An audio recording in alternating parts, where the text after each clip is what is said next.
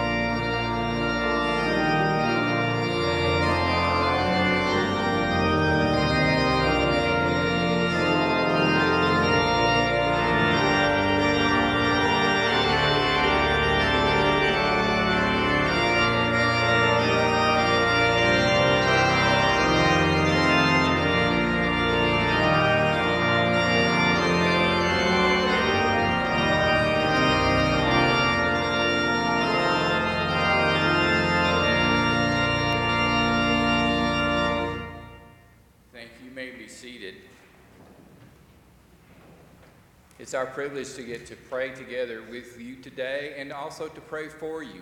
If you have a prayer request and you're in here in the sanctuary, you can jot it down on a piece of paper, put it in one of the offering plates at either of these doors, and we'll pass it along to our prayer team. If you would like to send us one by email, fumcgadsden.org, you can email it to us, or you can put it in the comment section on our Facebook Live page, and we will make sure that we pray for you. We also love to hear about the joys and the celebrations you have. If you have an answer to prayer, we'll celebrate with you. We want to remember on this beautiful sunshiny day that our friends over in Ohatchee are still picking up the pieces from the storm, and we need to help any way that we can. If you can give through UMCOR, or if you can volunteer, if you'll call me, I can let you know how you can volunteer and help. We have tried to help ourselves, and we'll continue to. So let's remember them in prayer. Will you pray with me now? Gracious God, we thank you on this Maundy, Thursday, that we have a chance to worship together at noon, to just take a few minutes out of our normal day and to give our attention to you, to what your Holy Spirit would say to us through this time of worship. I pray your Spirit would anoint Pastor Matt as he comes to deliver the message in a few minutes. I pray, Lord, that you would receive our hearts and our prayers. The needs that we have, Lord, sometimes it's a heavy load that we carry, but we know that we can cast our cares on you, and that we can trust you with the needs of our most precious loved ones, even as we trust you with our own lives. And Lord, we pray for our friends and neighbors who are struggling right now from storm damage. We pray for our friends and neighbors, Lord, who have damage on the inside of their hearts, who are anxious and who are depressed and who are lonely. We pray, Lord, that your presence, your strong presence, would be real to them right now, that they would know how much you love them. And we ask all of this in the name of Jesus Christ, our Lord. Amen. A special treat for our music today, and Pastor Matt and his sweet daughter are going to provide it for us.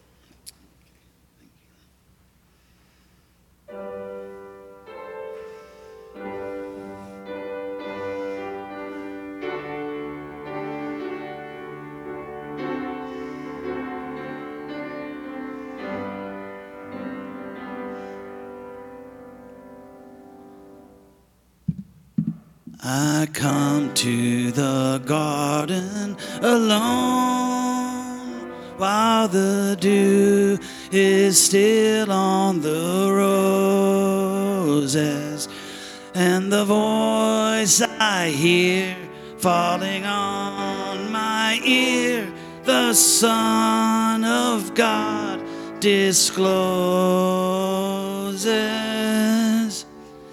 And he walks with me, and he talks with me, and he tells me I am his own. And the joy we share as we tarry there, none other has ever known. Okay, you sing that. He speaks, and the sound of his voice is so sweet. The birds hush their singing, and the melody that he sings to me within my heart is ringing. And he walks with me, and he talks with me, and he tells me I am his own. And the joy we share as we tarry there, none other has ever known.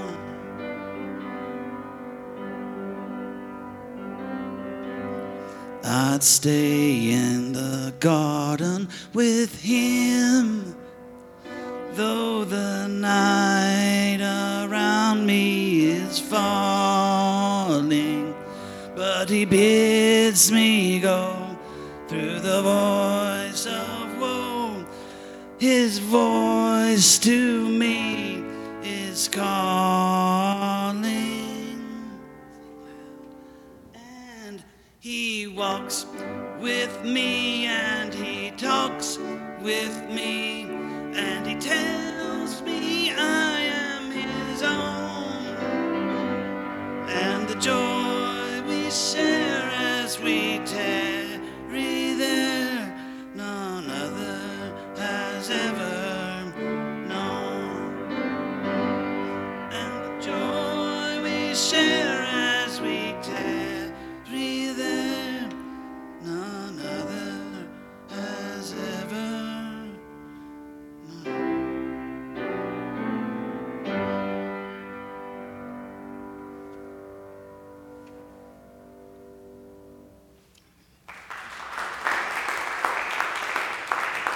Thank you so much. What a precious hymn.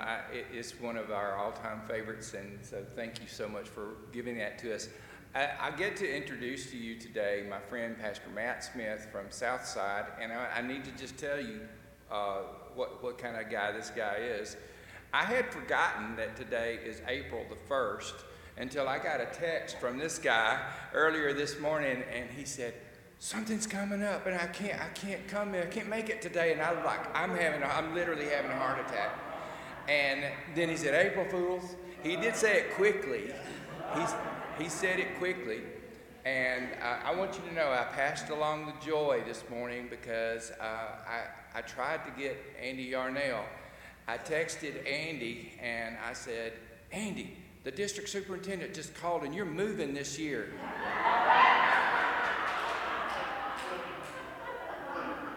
He did not take the bait.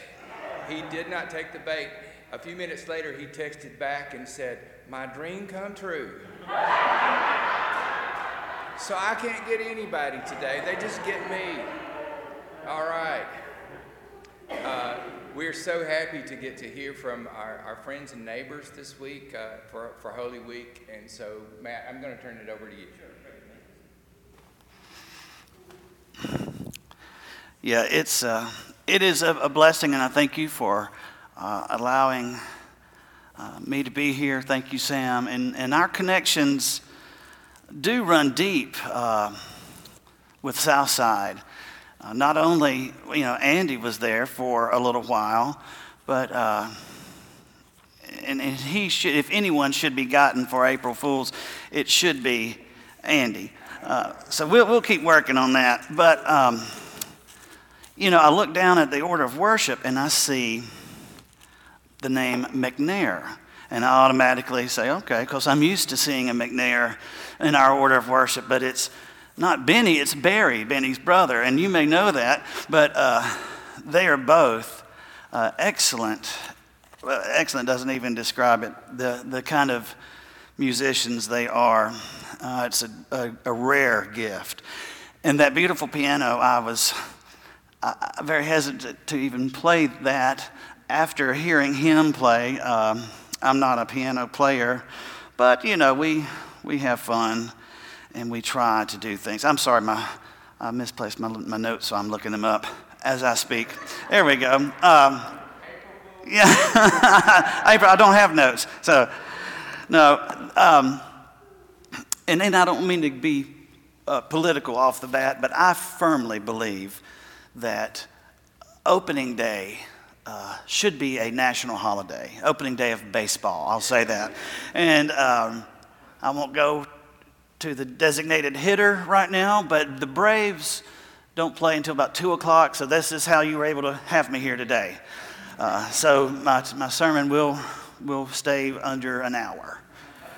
That's your April Fools, and I'll stop there. But thank you for being here. Hear the word of the Lord from the fourth gospel, John's account of the betrayal and arrest of Jesus.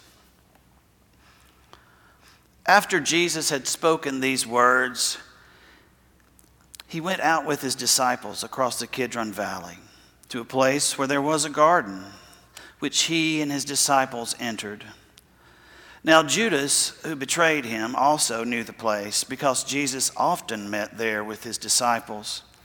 So Judas brought a detachment of soldiers, together with police from the chief priests and the Pharisees, And they came there with lanterns and torches and weapons. Then Jesus, knowing all that was to happen to him, came forward and asked them, "Whom are you looking for?" They answered, "Jesus of Nazareth." Jesus replied, "I am he." Judas, who betrayed him, was standing with them, and when Jesus said to them, "I am he," they stepped back and fell to the ground. Again he asked them, "Whom are you looking for?" And they said, "Jesus of Nazareth." Jesus answered, "I told you that I am he. So if you are looking for me, let these men go." This was to fulfill the word that he had spoken, saying, "I did not lose a single one of those whom you gave me." Then Simon Peter, who had a sword, drew it, struck the high priest's slave, and cut off his right ear. The slave's name was Malchus. Jesus said to Peter, "Put your sword back into its sheath. Am I not to drink the cup that the Father has given me?" The word of God for the people of God. Thanks be to God.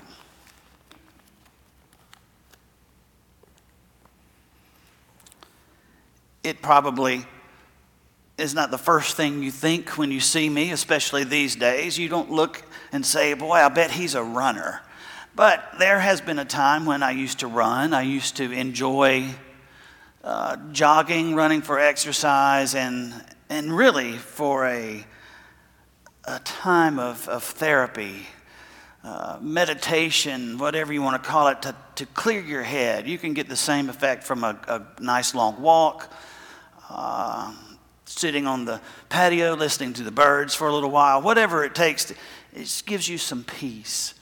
And though I did want to get some exercise from it, so I had, measurable goals.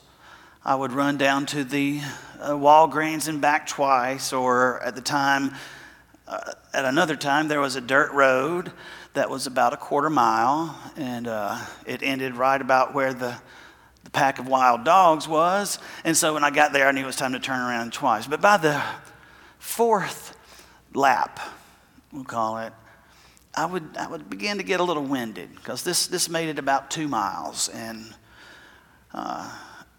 even though I was in a little bit of conditioning at the time, the end of that second mile was tough. And I knew the only thing I had to do was to tell myself, keep putting one foot in front of the other. Just keep running. Just don't quit.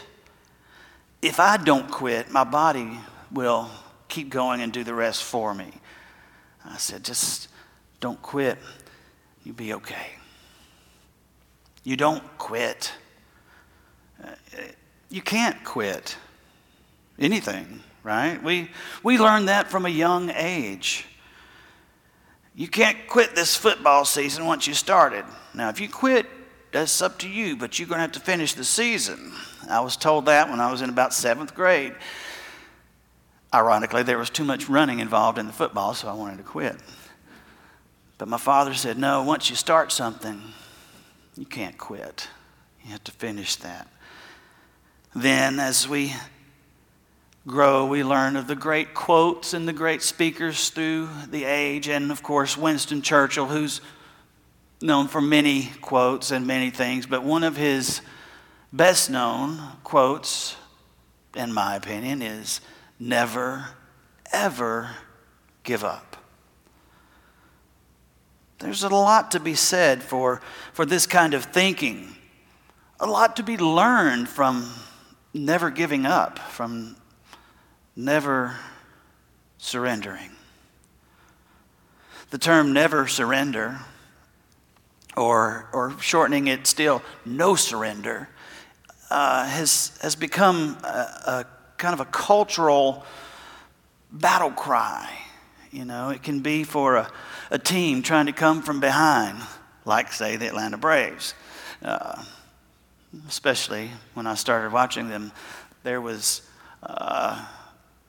loss after loss after loss, and I'd watch the Braves lose at about 6 o'clock in the evening, and then on the weekends, my parents would let me stay up and watch the replay them losing all over again.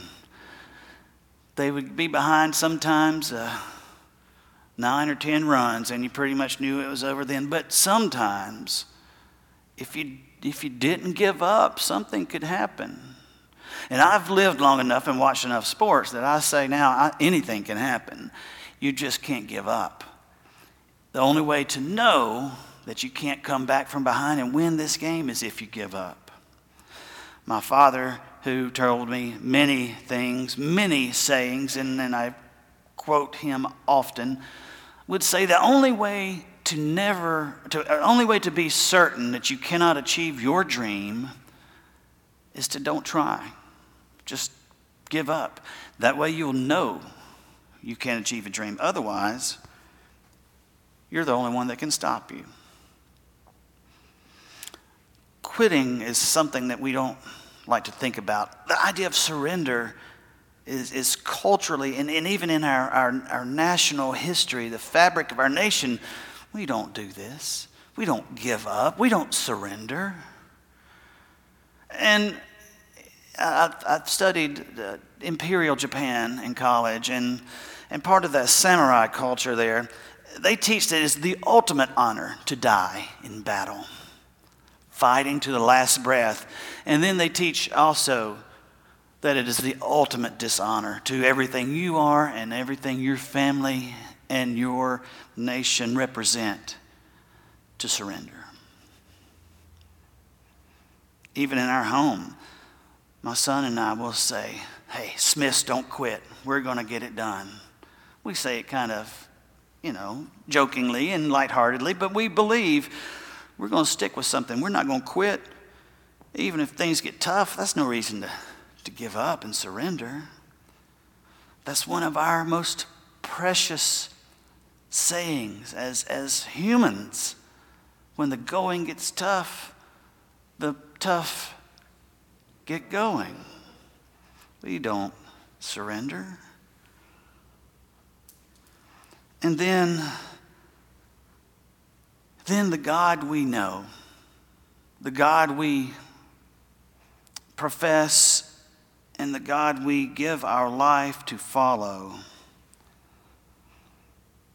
completely surrenders himself at this most desperate hour.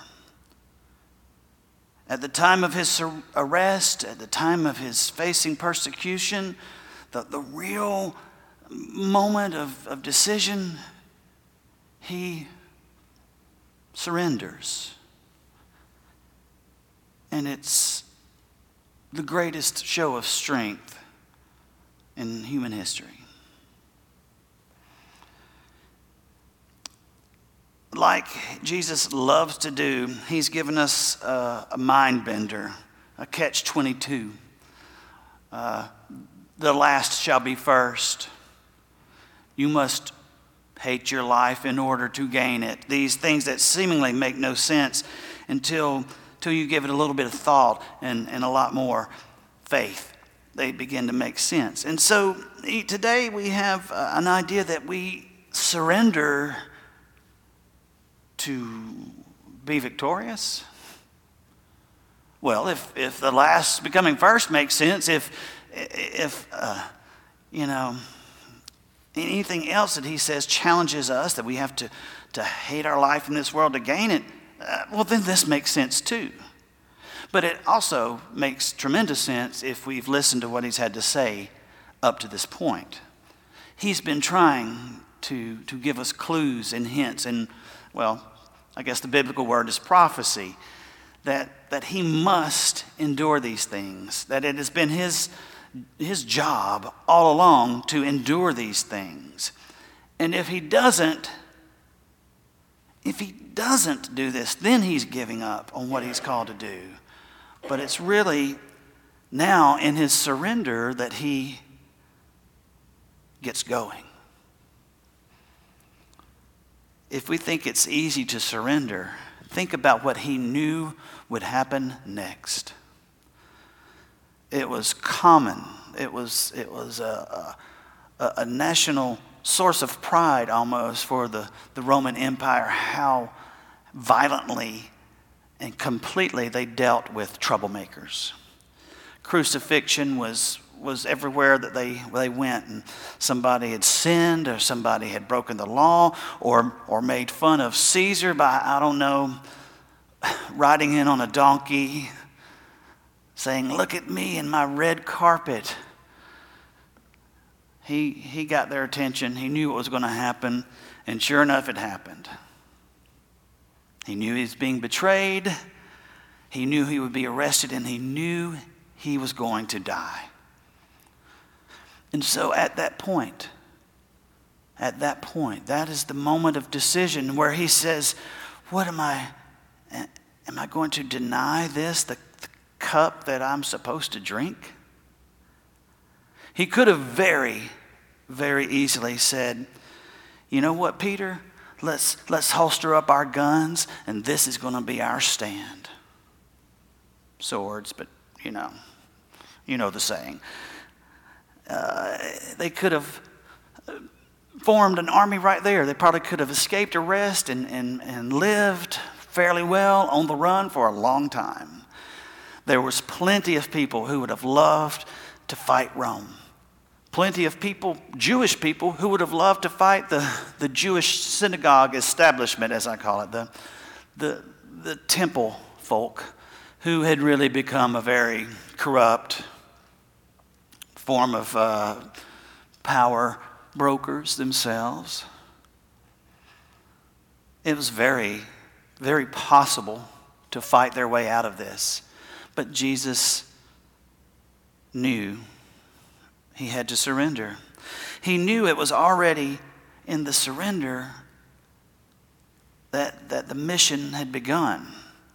And the whole thing had been laid out. All Jesus had to do was follow these steps, and there he was in the garden. He just had to give up. But in this case, I believe that surrendering in this moment was probably the hardest thing anybody could ever do. It would have been far easier to run, even to fight. But to willingly give himself over to persecution and humiliation and torture, there's nothing easy about surrender there. The human part of Jesus must have hated this idea of just giving up, leaving his people, watching him go off when they were depending on him to save them. Misunderstood though they were, they would have been let down when they said, he just went with them. Where's the fight? Where's our Lord that's going to come save us? Christ, the Son of God, in human form, knew it was tough to give up without a fight, but the Son of God in the divine form knew this was what must be done. And he knew also that was the one occasion where surrender becomes strength, that is the one occasion where his surrender meant the only way to win. When we surrender to the will of the living God in Christ Jesus, we are victors. It goes against almost everything we've been taught and love to say and pride ourselves in believing. And true, many times, maybe most times in this world, surrender is not an option. Surrender could bring shame. Surrender could just be giving up. Not here. And never, never in the life of Christ is surrendering, giving up.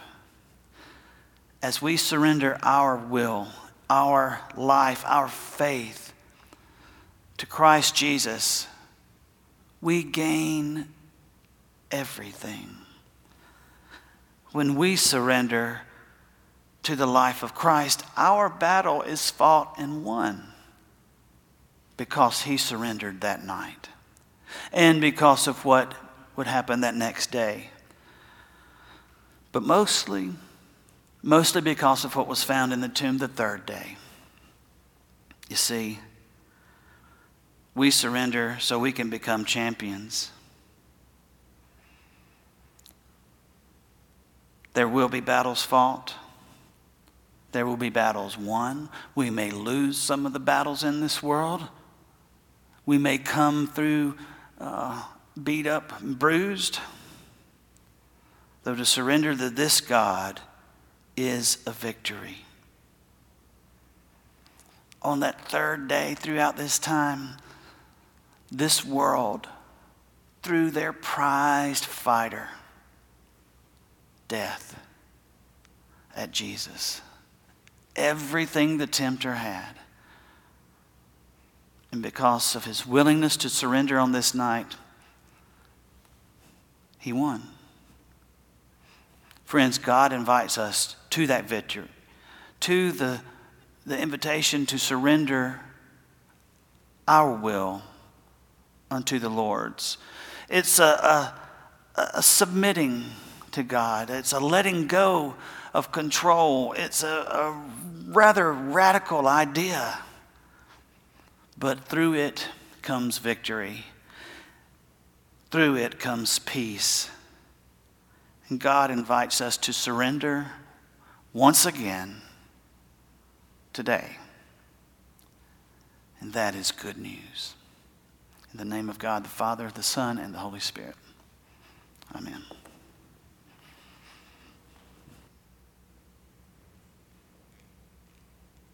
Thank you so much, Matt. And for our benediction, I want to share with you something from the well-known Serenity Prayer. Not the first part that everybody knows, the God grant me the serenity to accept the things I cannot change, but kind of the last part of it. And it goes like this: trusting that God will make all things right if I surrender to his will.